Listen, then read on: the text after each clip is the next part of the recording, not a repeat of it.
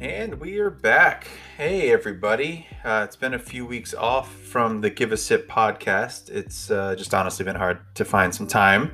It's been a crazy couple of weeks, but Chris Austin here, your friendly wine portfolio manager, bringing back the Give a Sip podcast to share all of the great information that we are getting for you. So lots to cover, so I'm just going to dive right in here. I'm going to start in the policy price changes and pre-sales section, starting with pre-sales. So we've got quite a few things going on. We have the Barolo and Barbaresco portion of the BBB that is getting underway. We have a very cool recording of Ian D'Agata tasting the wines himself, actually, and reviewing some of the Barolos from this pre-sale. I have a few sets of those left in Washington, and I believe there are some in Oregon as well. So if you do have need for some tasting for this Barolo pre-sale, please do reach out. I'm going to try to reserve them for the top purchasers only. There's going to be an expectation of purchase if they get to taste the wines because there are so few available. But that is going on now. We've had good success. Last year we did about $25,000, I want to say it was, $27,000 worth of BBB pre-sales. We pretty much sold out all of our Brunello, so we're off to a good start with this. The money is definitely there to be spent. So when you see this form, let's get it out to our customers. You should have it by the end of the week. For the Washington team, Jose Pastor has a new set of arrivals coming in. Lots of exciting things in there. You'll see that email pretty shortly. We'll do it the same way we have been doing it, targeting our key Jose Pastor accounts and expanding past there where you want. But note that you bring those pre-sales to me. Those wines should be in within a week or so. So we always do this after it has been purchased and shipped, so we know exactly what we're getting. And then you will let me know what your people want, and we'll see what we can do about getting it for them. It's all pretty limited, but pretty cool stuff for sure. So definitely take a look at that when you get the email. Next up is Soldera. This is the iconic Brunello producer. This is coming to us from Volio. We have, I think it's about 12 bottles for Washington, and Oregon got something like 15, 18 bottles, something like that. So it's very, very, very limited. So this is something that is not just going to be handed out. We're not going to offer a pre-sale for it. They need to be supporters of the Volio portfolio of wines. So Povero, Rivetto, Scacchi Diavoli, Pertico, Castelfader, and many more coming on as we go. But there needs to be some sort of support there. Just because they want one of the most iconic wines in the world doesn't mean that we have to give it to them, or we should give it to them just for that fact alone. So let's try to be as diplomatic about it as we can together, find a way to make all parties happy. If you have somebody interested in Soldera, let me know. I will have a pre-sale sheet built out, so you can have that to offer up and send the price out, but there is not going to be any guarantee of inventory for whatever they want. Just because they want 9 bottles doesn't mean we'll give them 9 bottles. They might get 3, they might get none. It depends on where we are as an account. So, this is one of the most limited and coveted items that we have on the wine side. So we do have to treat it with a lot of respect. And then the last pre-sale going on is the champagne pre-sale, which you should be getting within a week or so. I'm waiting on some final pricing before I send that out. We are going to try to set the deadline for that of June 20th. That gives us enough time to place the order, get it picked up before all of France goes on holidays, so that we'll have it earlier than we did the previous year. That is our goal. So you should see that soon. Given all of the reopenings, I think it's worth offering up this year. We will not order just to the pre-sale, but obviously the more we can have pre-sold, the better, and the more that'll help us understand what we actually need to be purchasing. So please take a look for that in the next week or so. I'll probably have more info by the next episode of this podcast. Talking price changes. So Vega Medellin Brut is out for a little bit. I'm going to talk a little bit more about that later on in the podcast, what's happening with Vega. But for the time being, until that Vega Brut is back, we are price matching the M. de Ligny. We have ordered more M. de Ligny as well, just to offset that spike in business, because we also look like we're probably going to see a couple of weeks to maybe a month and a half of out of stock on the Jalance Renaissance Brut, because there's been about a 6-7 case a week spike in the last few weeks, and that seems like that trend is going to continue. So we are anticipating a little bit of out of stock coming for that. So Emdoline is going to be your go-to pivot when that happens as well. Outside of policy, there's a lot of price changes on the May 1st price sheet that was sent out a few weeks ago. I'll include it on this podcast again as an email attachment, just so you have that as reference point. There's like 50 or so wines on there. As always, some went up, some went down, and there will be more again next week for the June 1st price change sheet. These things happen once about a month, more or less, for those that are new. We try to time it around the retail price changes. Their schedule is when we'll be doing most of our changes. And then as far as policies go, not a lot of new stuff to write here, but just a reminder about the way the lock and key works for your allocations. Make sure that you're checking out that on your accounts to be submitting any allocations that are there for them that have been assigned. Okay, lots of new stuff back in stock. It's been quite a few weeks, but just looking back at the last few weeks, we got a whole bunch of the Chateau Beaubois in, and for the Washington team on this, there is now FRBEA 01, 02, and 03. Those are broad market. FRBEA 04, 05, and 06. Those are PCC only. If you have a PCC and they're ordering Chateau Beaubois, please make sure it is in the PCC only item code. All of it's allocated for the time being, just because we are still not super flush with wine, because we haven't been able to get enough yet. And I want to make sure that we're making this transition to the new item codes for Beaubois at PCC correctly. So the 01, 02, 03 will go off of allocated and become regular once we feel like we have a consistent flow of inventory. For now, they're on that allocated. You're more than welcome to take samples out and try to make some sales, but just know that that allocated is there because we are somewhat limited. Another one that's been asked about quite a bit is the Barter and Trade Sauvignon Blanc from our buddy Andrew at Field Recordings.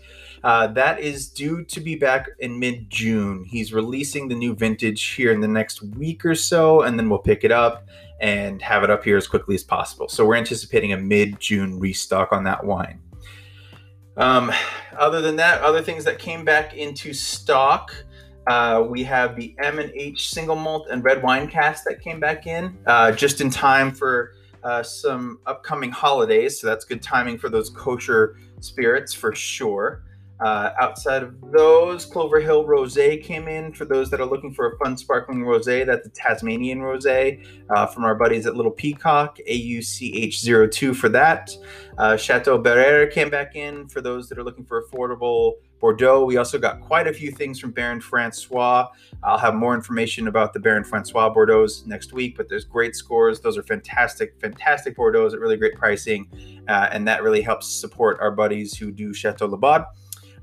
And there are free samples of those as well for you guys. PS. Timito Rosé is back. We were missing that for the tasting on Friday of last week with Scarpetta, but it is back in stock now. It came in towards the end of the day on Friday. Paolucci Amaretto is back.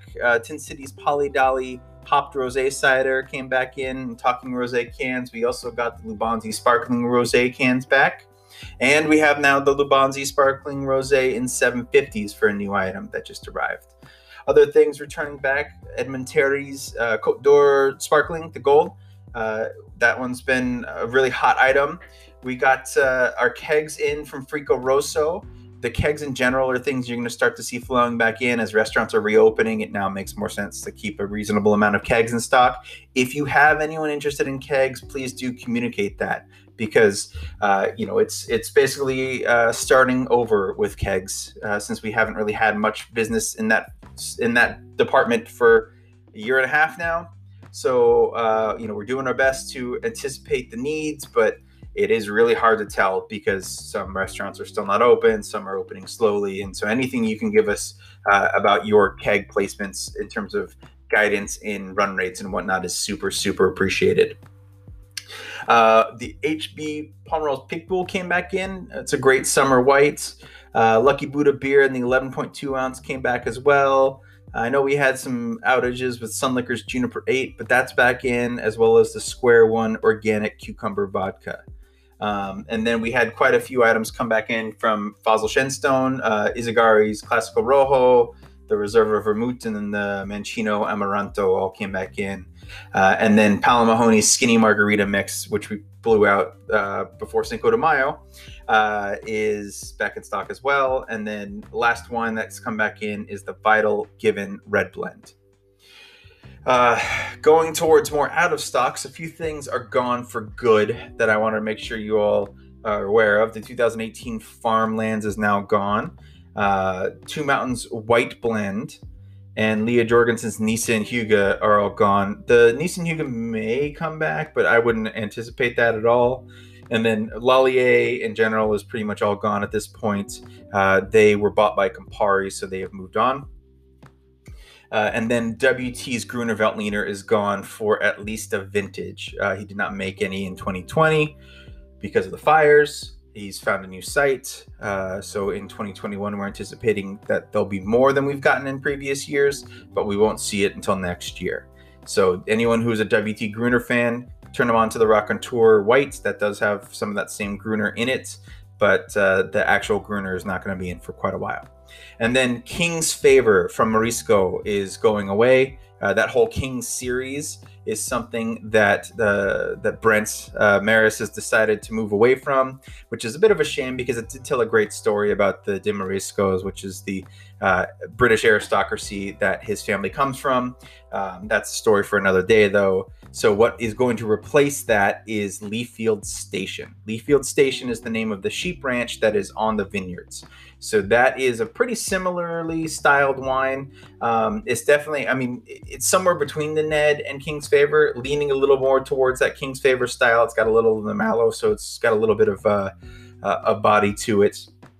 A little bit less in price as well. So we're hoping that'll work well. It's going to be coming into stock in the next couple of weeks, so look out for that. The Vinalba Touriga Nacional Malbec blend is out for the vintage. We took 2/3 of the entire allocation for the US and sold it very quickly, and that's great. And we'll get more next year. For now, focus in on the regular Malbec. Those wines are fantastic, and Decanter just gave their winemaker some pretty prestigious press, and so they're a pretty hot winery right now. The Vega Median Especial Seco is gone for good. Just a note on that. And then the Anami Rosé is also gone for the vintage. That one blew out really fast, not only from us, but from the winery. They can't believe how quickly they sold through it. They will make more next year. That new label is beautiful with the new female winemaker. She's killing it. So look out for more next year, but unfortunately that is gone for the year. So talking out of stocks, I mentioned Vega Median Brut earlier. So we will have one last restock of 800 cases of that Brut, which is due in the middle of June. After that, about 2 weeks later, we'll see the Carena Brut and Rosé arrive. Carena is what is replacing the Vega Median. So on hand Vega Median Rosé, when we sell out of that, it's Carena. When we get this last shipment of the Brut, when we sell out of that, it's Carena. That's going to be matching that price point. Vega Median is getting a new label and is becoming certified organic, and that wine is due in the middle of July. The price point's going to go up. I believe Anton sent a note about it last week, so we'll see $7 to start, and then it'll slowly creep up from there. But that is going to be the first certified organic Cava at that price point in the marketplace, so it should do quite well. And then the Carena is going to be there to help with those glass pours that have really just been about the price point and quality. So it's all coming from the same place, still the same winery. The quality is great. The packaging's an upgrade, so that shouldn't be too hard of a transition for most people. Please do note that the Vega UPCs are staying with the Vega bottlings. So the UPCs that are at your retailers are going to be set to the wine that's going up higher in price point. We sent out the UPCs for Carena alongside that email.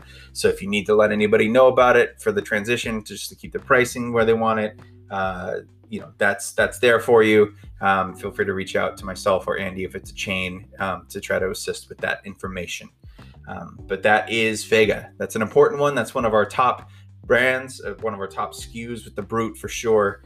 So this is a very important transition. So we are trying to stay on top of it as best we can and keep you updated as best we can. As far as arrivals go, we got a couple of rosés in. So we got the Jacques Bourguignon rosé, which is exciting, making the trilogy of wines, the Pinot, the Chard, and the rosé. The Esprit Sauvignon Blanc is likely going to stay as Esprit for a little bit longer, and then hopefully someday we'll get it into the Jacques Bourguignon Sauvignon Blanc line. But for now, it's separate, and we've got just the Pinot, the Chard, and the rosé. Under Jacques Bourguignon, that wine has been on fire. The Pinot has in particular. So having a rosé is just I think going to be great for the brand for the summer and beyond. We did get the Malou Rosé 2020 in. The 2019 blew out really fast. So I expect that'll sell really well again this year. And then we got the Chateau Terrebonne Rosé in at the end of the week. The Terrebonne has a really, really excellent package to it. It's got those sort of diamond studded bottle. I'm not quite sure how else to explain that. You just kind of have to see it. But this is a great new Provence option as well. If somebody is just not that excited by the QT Classique, this is a great place to turn, and that is FRCTB01. I mentioned the Lubanzi Sparkling Rosé in 750s came in earlier, and then also Eschborau's Colheita White Blend, the organic 2019 PT ESP 13 just arrived. Brook and Bull, we did just get some Petit Verdot, and that is WAMC 25. I know some people were asking about that. I want to take a quick moment here just to talk about what's going to happen with Brook and Bull.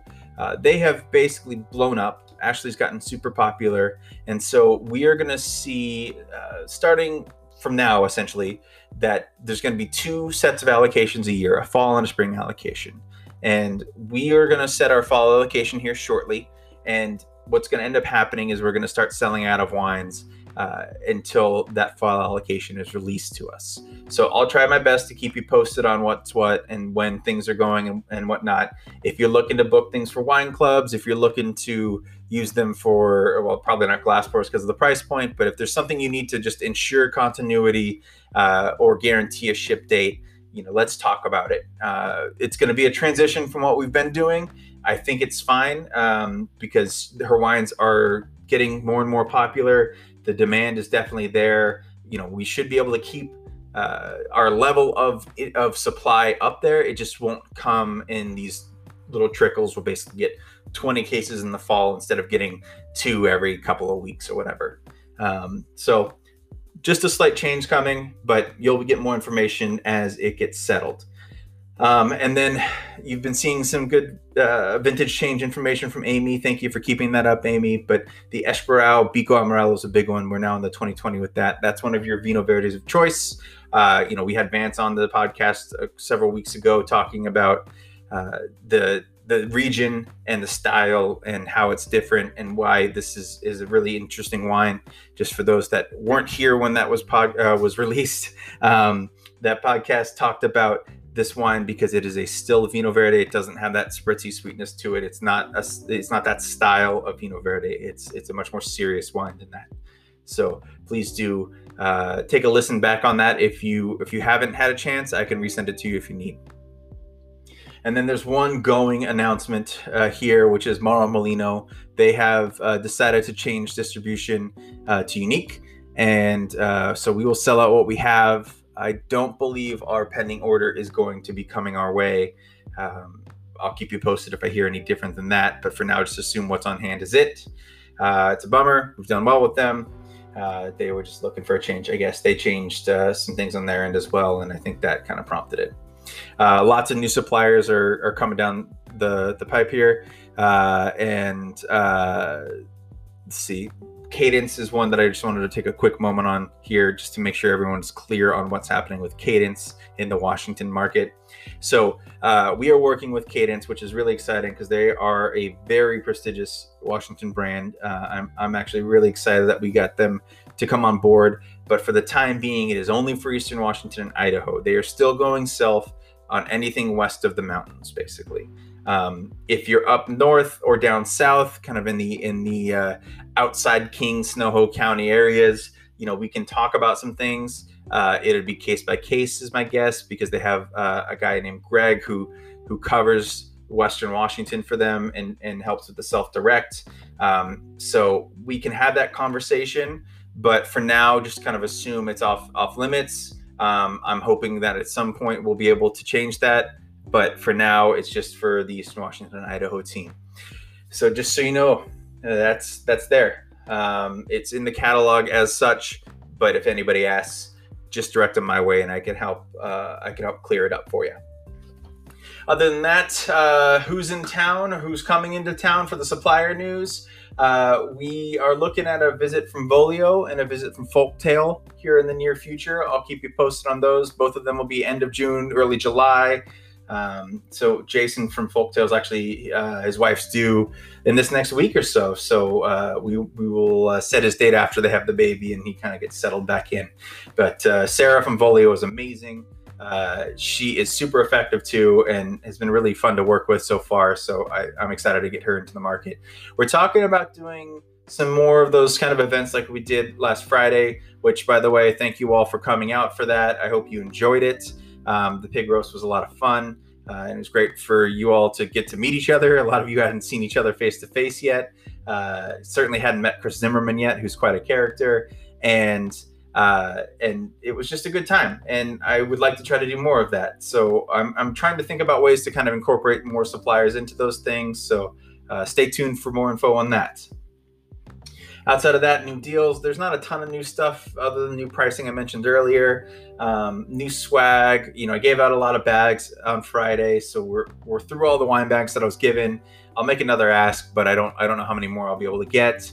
I'm still waiting for some tap handles. I'm still waiting for more stoppers. Somebody pillaged all my stoppers at one point on a day when I wasn't at the office, and so I don't have nearly as many as I was hoping we would have right now. I do have some wine keys. We have some other swag pieces there for sure. So just ask and we'll figure out what you need. For POS purposes, though, that is something to go to Victor for right now. And in general, you are likely going to have to be responsible for a lot of the POS creation, which is a little different than what has been going on in the past. So just note that if you do need POS, talk to Victor, and you may need to do some of it on your own. And then lots of new scores rolling in. They're in the catalog and in the A&W Plus. I'm not going to bore you guys with those because I'm already running long here, but lots of new scores and exciting info on that. So everyone loves good press. Quickly for chain updates, Town & Country, we just got the QT Classic for July. So you all saw that email. PCC is taking most of the rest of our Vital Rosé. So just so you all know, Vital Rosé is pretty close to being done for the vintage as well. That was a deal that they worked out with Jeff, kind of somewhat separate of me in terms of taking the rest of it. So they took more than I would have liked to have offered them. But it is what it is. So we'll move on and keep selling more Smack. That seems to be the winner for domestic rosé, for Washington rosé certainly right now.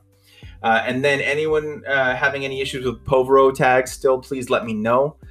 We can work on that with Andy. I know there was some confusion with the unique transfer a couple of weeks ago, but I think from what I've heard, most of that's been sorted. And then lastly, we've got the Golden Chardonnay going on in both Washington and Oregon.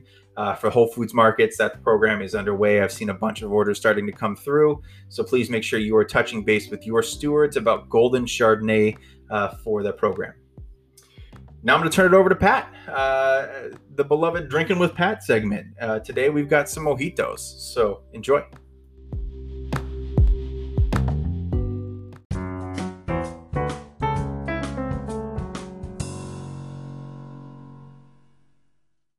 So we're back with Pat here for the Pat. What are we drinking today? Well, Chris and gang, grab your bow ties and your fancy derby hats, because we are doing in celebration of the 147th running of the Kentucky Derby. I felt it was apropos to do the focus on mint julep this week. Okay. How's that sound? So kind of a cool thing. I was doing a little research on mint julep, and the drink itself dates back to about the 1780s. And of course, it was described, mainly as mint concoction with a spirit as a medicinal concoction. Um, and then it reappears in a book called The Travels of 4.5 Years in the United States by a guy named John Davis. And was, yeah, it's about 1803 on that when that book came out. And really, it was with his travels in Southern Virginia that the wealthy socialites had a drink that they would drink in the mornings. When they were doing like kind of fancy breakfast and that kind of stuff. And it was spirits with sugar and crushed ice, essentially. Now, back then in the early 1800s, the upper class they didn't drink bourbon. I didn't drink American whiskey. It was kind of considered low class, so they were typically making their mint juleps with either like Genevieve or rum or imported cognac, and that was really kind of their go-to spirits back then.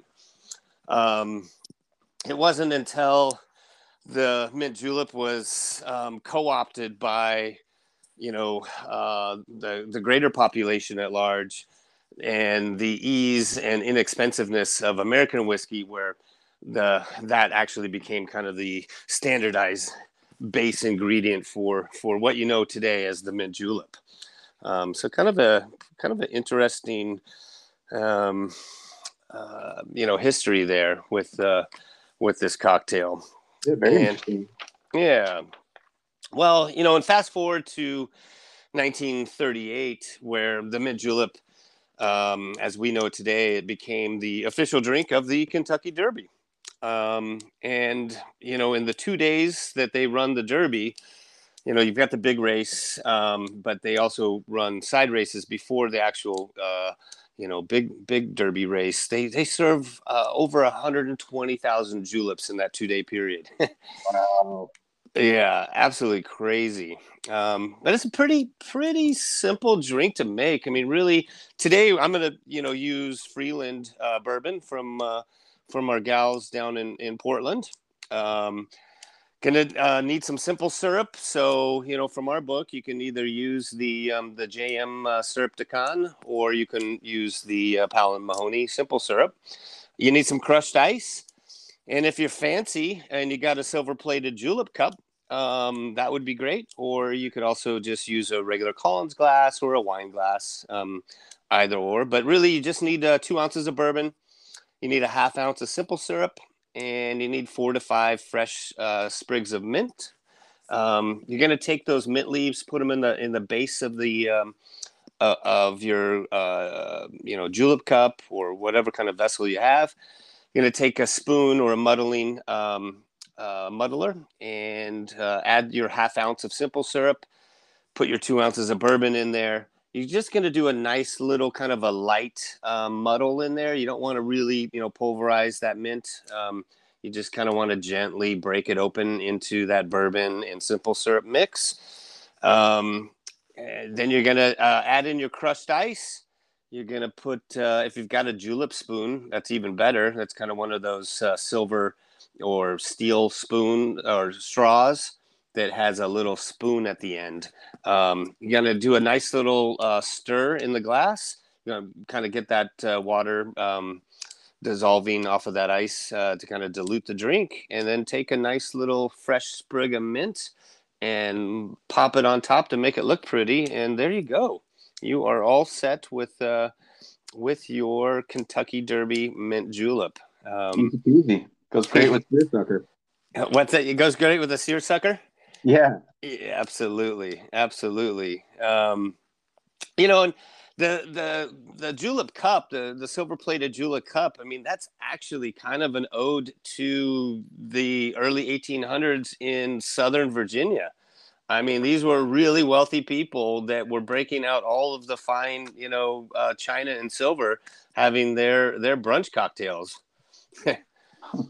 I think if you're in Kentucky, in Louisville, and you go to the Kentucky Derby, you could pay upwards of $1,000 for a gold-plated mint julep. Oh, that's when you get real fancy. You only get that if you win. If you win the bet. That's right. That's right. So it's a great drink. It's got a lot of history to it. Try it out though if you want. If you're feeling adventurous, try it with some Freeland Geneva, or try it with some RL Seal 12 year or some Camus Cognac. You don't really have to stick with bourbon, even though that's kind of the standard nowadays. But like I said, the origins of the drink did not start with American whiskey. That's super fascinating. I had no idea, actually. I always assumed bourbon was the foundation for the drink, and it's actually mint that's the foundation for the drink, it seems. Yeah, to tell you the truth, high society, really didn't consume all that much American whiskey. They wanted all the import stuff. They wanted imported champagnes, imported sherries, Madeiras, and imported spirits.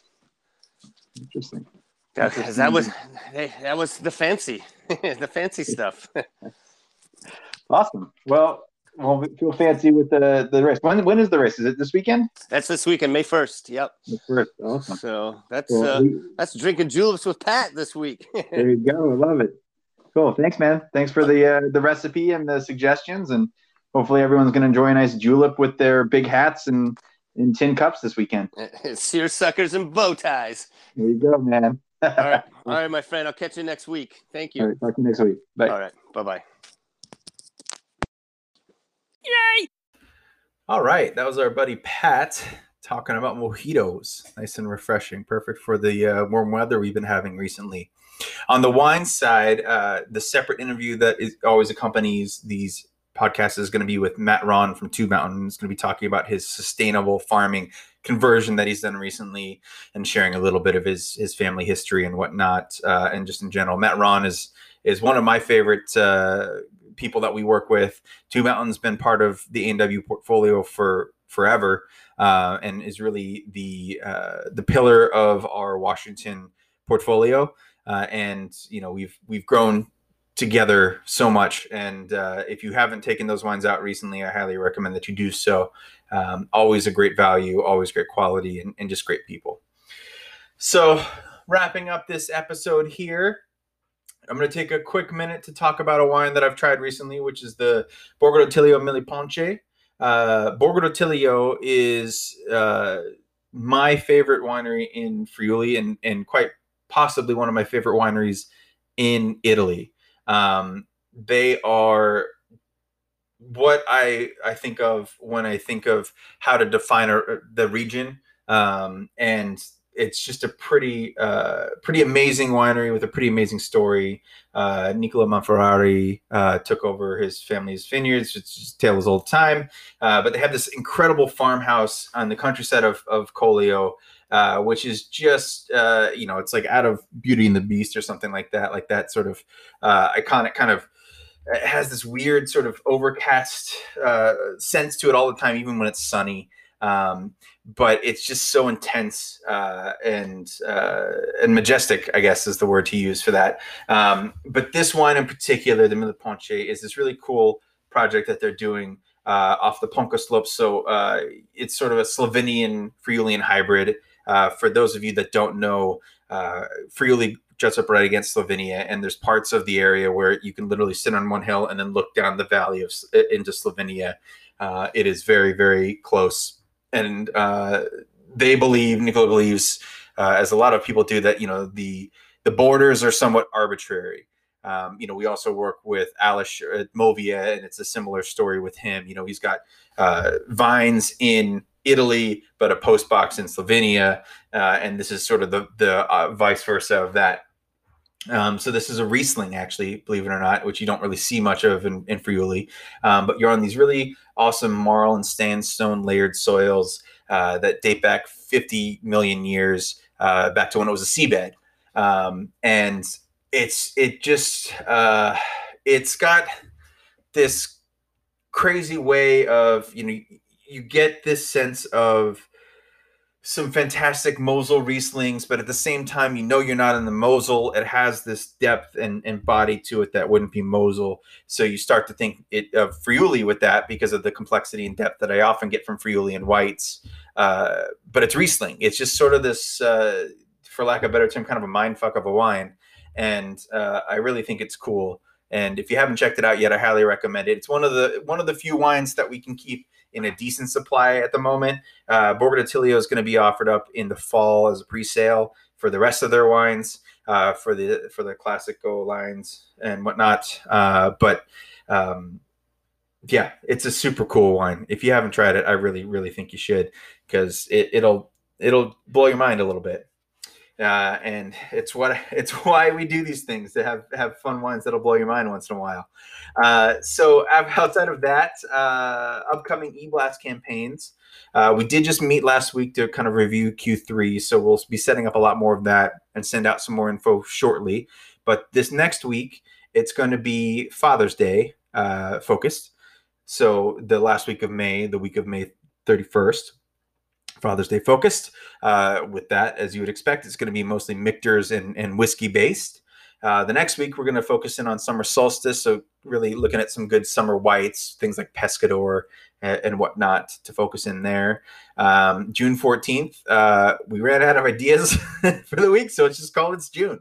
It's June gin, some tonic, and some other ideas from Pat around gin and tonics, but the June gin is going to be the big focus for that. And then for June 21st, we are going to be posting about International Rosé Day, which is actually on June 25th. But that week we'll be posting it for International Rosé Day, so a big feature on our 2020 rosés.